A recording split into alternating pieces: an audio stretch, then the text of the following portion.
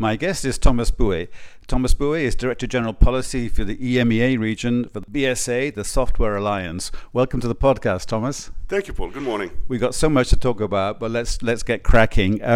First of all, the van der Leyen Commission has been in office now for 2.5 years or so. One of the flagship policy areas has been this whole notion of digital sovereignty. Tell us a bit about, first of all, the BSA as an organization and what is its take on this digital sovereignty debate?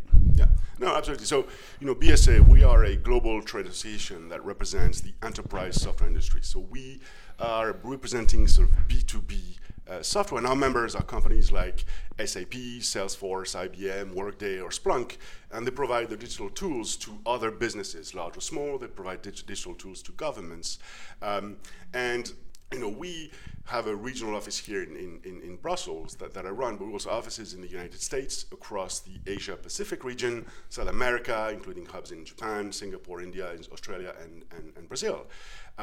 And we are looking, at least from our perspective, at the tech policies that are being developed in Europe, that have been developing for a long time, but from a global perspective, because it's really important for us to understand the perspectives and share insights from other global markets that have similar regulations or similar views, and to try to bring that into the discussions that we're looking at the world as a global marketplace, and in that sense we have a unique position in Brussels because we can bring all these views and all these insights from other parts of the world.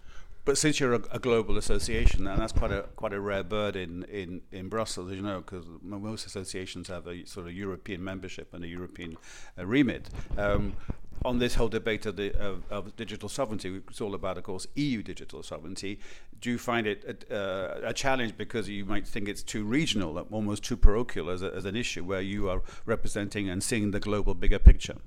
Well, the interesting thing with the digital sovereignty discussion is that it hasn't been properly defined. Right. And you find as many definitions as you have interlocutors, and that is, the challenge that we're facing now. In the light, at least in the words of Commission President von der Leyen back in 2020, if digital sovereignty is about creating the tool and the choices that individuals, companies will have in choosing, technology solutions, that's important, according to our values, our way of doing things, that's important. If digital sovereignty is looked as a protectionist tool in order to exclude players from the market because of their nationality or because of their, the location of the headquarters, that is a whole different situation. And we are seeing different pushes across the board that are, some of them are more open, some of them are more closed and more protectionist. And then we're seeing that, for instance, in some very specific and very dry sector like cybersecurity standardization for cloud computing. So that and I'm not going to go into too many details, but we're seeing pushes now to be done to ensure that if you want to have this European certification, you need to be owned by Europeans in a large majority. And if you have too many foreign owners, then you cannot qualify. That the data has to be localized here for a variety of reasons. That will not actually create choice. It will limit the choice that companies, governments, and others can have, because if you need to choose between that very small pool, then that will not give you the autonomy that actually is wanted in the context of sovereignty. So that is a thing that we're witnessing. Do you think that's an unintended consequence, or is actually something quite deliberately being put forward as a strategy by the EU? Because it strikes me as a non-expert that every time the EU, in this case in the broad technology field, comes out with some new strategy which has as its kind of baseline sovereignty, independence, autonomy, whatever you want to call it, then automatically there's a instant, as you just hinted at, a reaction that this is protectionist. But then if we were having this conversation in the United States context, would that be a similar argument we'd be having as well? Well, I think, the word sovereignty, and this is a very personal comment, but as the more we talk about sovereignty, it's about our ability to control everything here. It's less about collaboration. It's less about working with like-minded partners, because it's focusing on what's mine is mine and what I need to own. So that to me already from the beginning with the terminology sends a relatively inward-looking message. Right. At the same time, as I said, in the mind at least of the European Commission, or the way this was presented back in 2020, this was much more forward-looking. But we're still facing with this term, which is used time and again, which is we need to protect our sovereignty. And usually that's in that context that you hear this. Presumably, the EU has its self-interest and the inspiration of all these policy initiatives. But you said just now, briefly, that there were some parts of the broad digital agenda which from your point of view are good and are to be supported. Could you give me an example of what is to be supported and what is good in this agenda? Well, I think there's a lot of things that are good in this agenda, in the sense that there's a comprehensive strategy on how do you harness the power of digital. And how do you ensure that society at large, not just the economy, but society can actually benefit from digital transformation? I think we just come out of 2 years of very turbulent times with COVID, where there was a growing realization that all parts of our lives are actually using digital tools in one way or another. And how do you make sure that you have a comprehensive agenda that will make sure that citizens, governments, companies, others have access to these tools, but also that how do you protect from sometimes unintended consequences of others. So that's an ambition agenda. Now, what's tricky in this space is there's so many files and so many overlaps in all these files that you need to make sure. You need, like policymakers, industry, civil society, academics, when we're looking at all these files, making sure that there's a consistency. Like a joined up policy making. Correct, absolutely. And there's consistency across the files because, if there's different files that will touch upon the same topic, the same subject. If you create different rules for organizations that will fall under these two legislations, for instance, that will create inefficiencies and sometimes confusion. So making sure we are coordinated and that the policies are well tailored to have this consistency across the board. This idea of lack of coordination and consistency across the broad policy agenda in the tech field, I presume that's a view widely held by other parts of the tech industry. But do you think the EU itself, the policymakers, are cognizant of that? Because it seems to be a vulnerability and a very open goal if they are not aware of that. No, I think there is a realization that consistency is necessary. What's more difficult, I think, is the fact that when you're thinking in tech policy, the common understanding is that it will affect the tech companies, but that's not the actual reality. The reality is every company today uses digital tools in one way or another for managing payroll, HR, for managing their data, for making sense of that data using tools like artificial intelligence, like blockchain and others.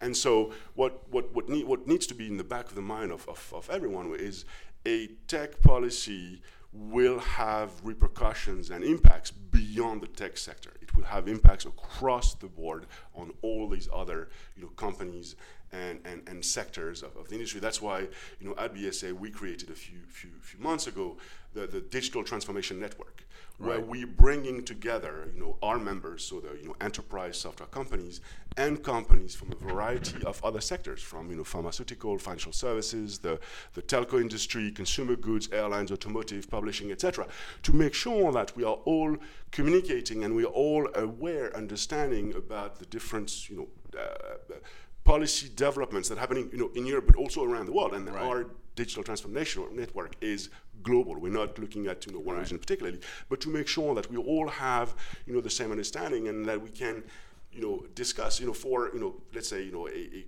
company in the financial services sector will be impacted by a variety of tech policies. But for them, it may be priority number 15 or 20. They don't necessarily have the time or the bandwidth to do that. And also we try to make sure that we exchange and they're aware so that we can also get their expertise, their views to help us formulate our positions when we try to engage with the different institutions to help them push files across the finish line. We'll move on to the global context in a second, Thomas, but before we do that, you used a number of times now the phrase digital transformation, and even before COVID, it was, I say, a flagship ambition of the Van der Leyen Commission, Europe Fit for the Digital Age, which happens to be, I think, the job title of Margrethe Vestager. And obviously that whole debate has been accelerated and made more acute and more intense and more much more relevant on the back of COVID, obviously. It sounds a bit like a hyperbole, I suppose, to use a phrase, that the world has been transformed on the back of COVID in a digital context. But from your point of view, is it or not a question of overstatement? How has, from your perspective and that of your members, how has the COVID pandemic affected the whole appreciation of the role and relevance of digital? Well, I think everyone realized that during the successive lockdowns that we experienced over the last 2 years, the reliance on tools were much more relevant for every part of every single aspect of our lives, not just for work. I think for work, that was clearly obvious, the use of, collaborative tools, the use of cloud, the use of different things, but also, our personal lives, to keep our close ones who are far away, locked down as well, to be able to communicate, to see them. The use of video conferencing and tools like this. It may sound trivial, but that showed how important this was. And had this COVID situation happened maybe a decade ago or 2 decades ago, the situation would have been radically different than we had. So digital technology actually helps to continue, that to make sure that the economy was continuing, to make sure that society was continuing, that we as individuals could also try to have as connected a life as possible, in this strange times. Okay, let's broaden out en route to the more global discussion. Let's go via the transatlantic dimension, Thomas. Mm-hmm. You said just now that your concern you might have, or you do have, about lack of consistency maybe across the EU in terms of the policy agenda here. But when it comes to the United States, do you and your colleagues and your members in the US, since you have a big chunk of membership, which are US companies, have similar concerns on the other side of the pond?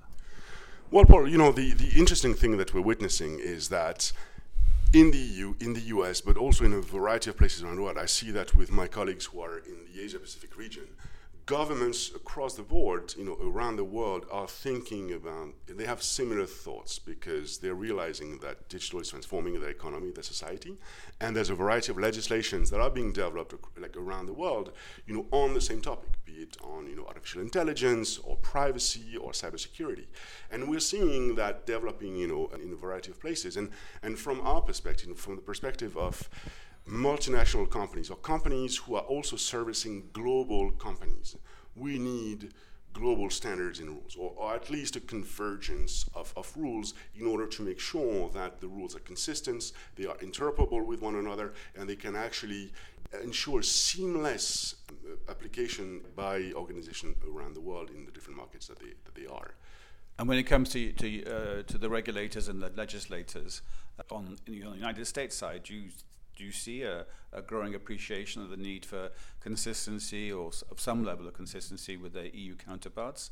Is that looking more promising now, or do you think there's still a danger of kind of two parallel tracks, US one side, EU the other, when it comes to regulation and broader policy making? Well, you see that, in the specific context of the United States, I think there are a variety of developments in the United States that are similar to the ones that we're witnessing in Europe. For instance, if we talk about artificial intelligence, in the EU we have the AI Act that was presented by the Commission about a year ago. In the US, there's a whole interagency process led by NIST that seeks also to... NIST being the... NIST, the National Institute for Standards and Technology. Thank you.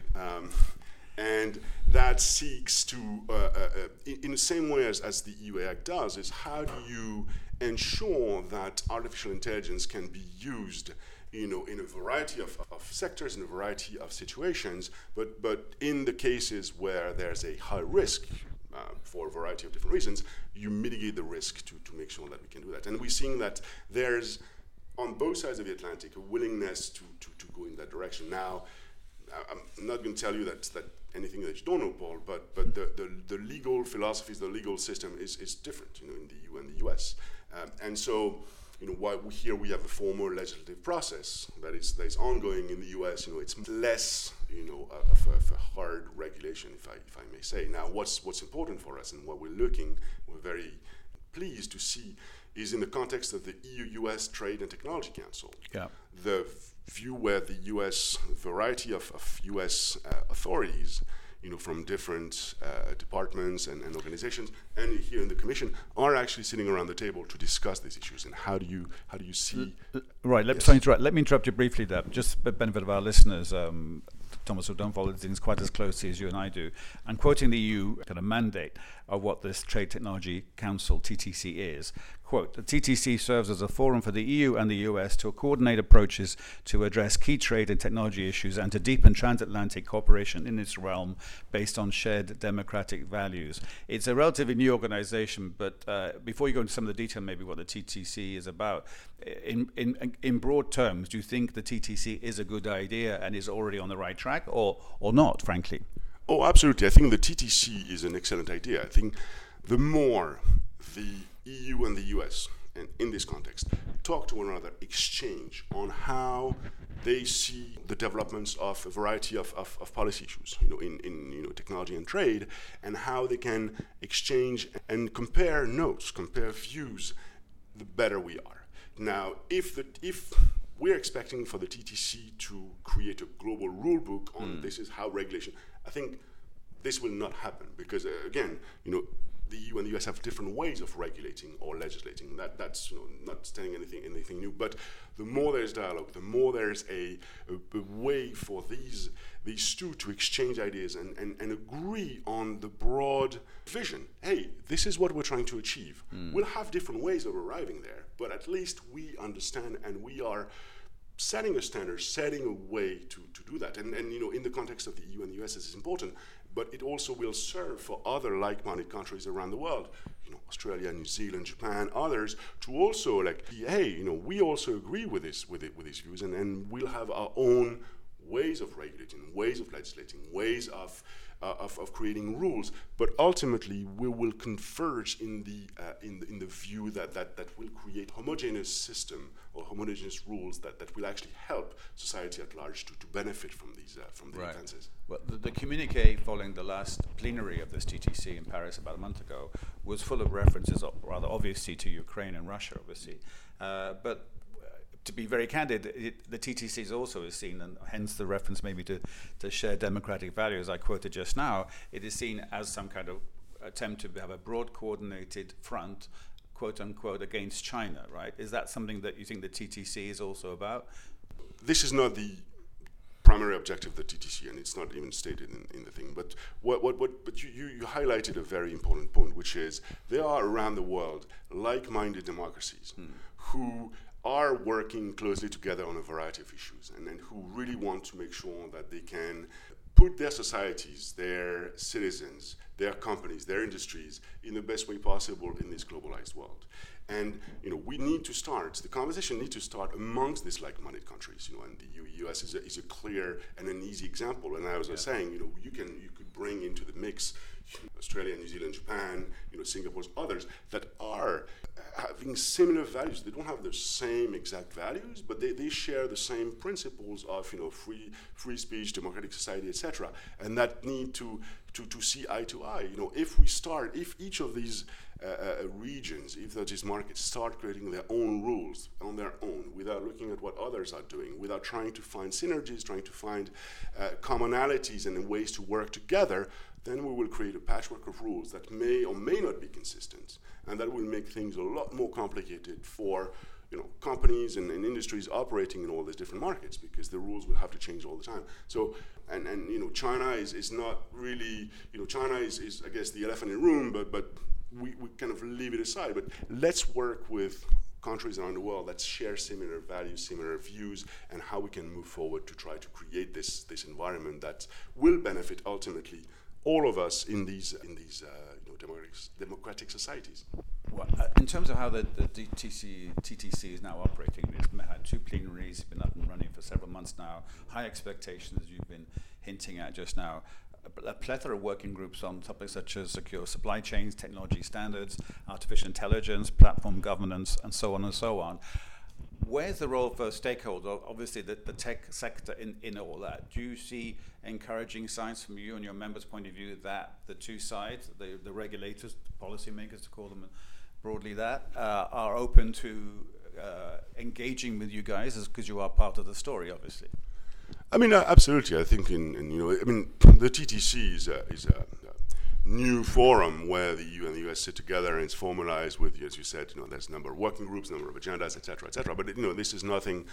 This is a codification of what has been happening for a long time. I think for the industry, and not just industry, I think there's these issues that are being discussed and go beyond, just industry. I think civil society, as I said, academics, others need also to continue engaging with the US government, with the European Commission, to try to put the points across and the points of view. And I think this has existed for as long as I've been in this town and working these issues, in a similar way. I think the input, the views are always welcome. Either sides, are always looking for ideas, thoughts. People who are on the ground, they are dealing with issues. Hey, we have ideas to bring forward, and if they believe that these ideas are good, they will be put forward. So I think there's a clear willingness to listen to all parties that have something to say, to be listened to, and to bring these points forward, to the table. And now what I think, and hopefully we'll see, is that the message that both the US government gets and that the Commission get from similar groups are the same, so that ultimately, that facilitates this exchanges and this push forward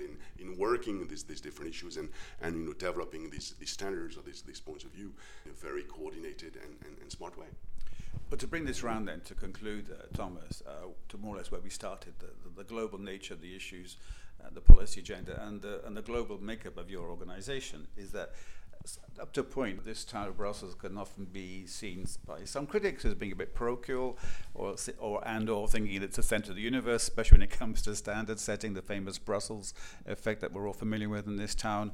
At the same time, it's clear, based on this conversation, that the issues are more global now, and maybe I wonder from your perspective now, as a kind of final, almost philosophical comment, you have any views about how the lobby world, the representational world of Brussels, which had traditionally focused on the EU policy agenda, has to kind of adapt to this new global context where everybody around the world, especially those who have democratic values that we all share, need to work more together and cooperate more together. For the European institutions, they're looking at the EU and how do you regulate for the EU. That's their role, and that's something that will not change. Now, what we're seeing, and that's what we BSA try to do, we and our members and a variety of other groups, is try to bring also the points of view of things that we're seeing happening in other markets. Right. Best practices, things that could be learned from, but also sometimes saying, hey, listen, if you go down this path, this may be inconsistent with some other rules being developed there that we actually may want to interoperate at some point. So there's and the opposite, don't make the same mistakes as some other region has made. Exactly, and I think, and we're seeing, and with a variety of interlocutors that we have, be it from the Commission, from the European Parliament, member states, there's a clear willingness to hear this, and I think there's the EU wants to, we regulate. That's what we've been doing, and that's what this town is about. This town is about, legislation, and that's fine. That's that thing that what people are passionate about this in this town. But ultimately, it's not done in isolation. I think there's a real, and we see that every day as we engage. There's a willingness to listen to different points of view, to try to exchange, to make the best rules possible. And our job is to bring that information. And as you said, we are global. We've seen our members, our colleagues have seen things happening in a variety of places. But vice versa, we and my team here, we engage a lot with our colleagues around the world to also give them information. Hey, this is what the EU is doing. This is what the EU has done. And there's a real interest. I'll tell you one thing, for instance, GDPR has obviously been the flagship regulation. Data protection, the General Data Protection Regulations, yes, sorry, has been the flagship regulation of the EU on privacy, and the first real comprehensive privacy regulation, etc. And that has been emulated and copied by a variety of places around the world. And we've had colleagues in Brazil, in India, asking us, hey, our governments are also looking at it. They're looking at GDPR as an inspiration.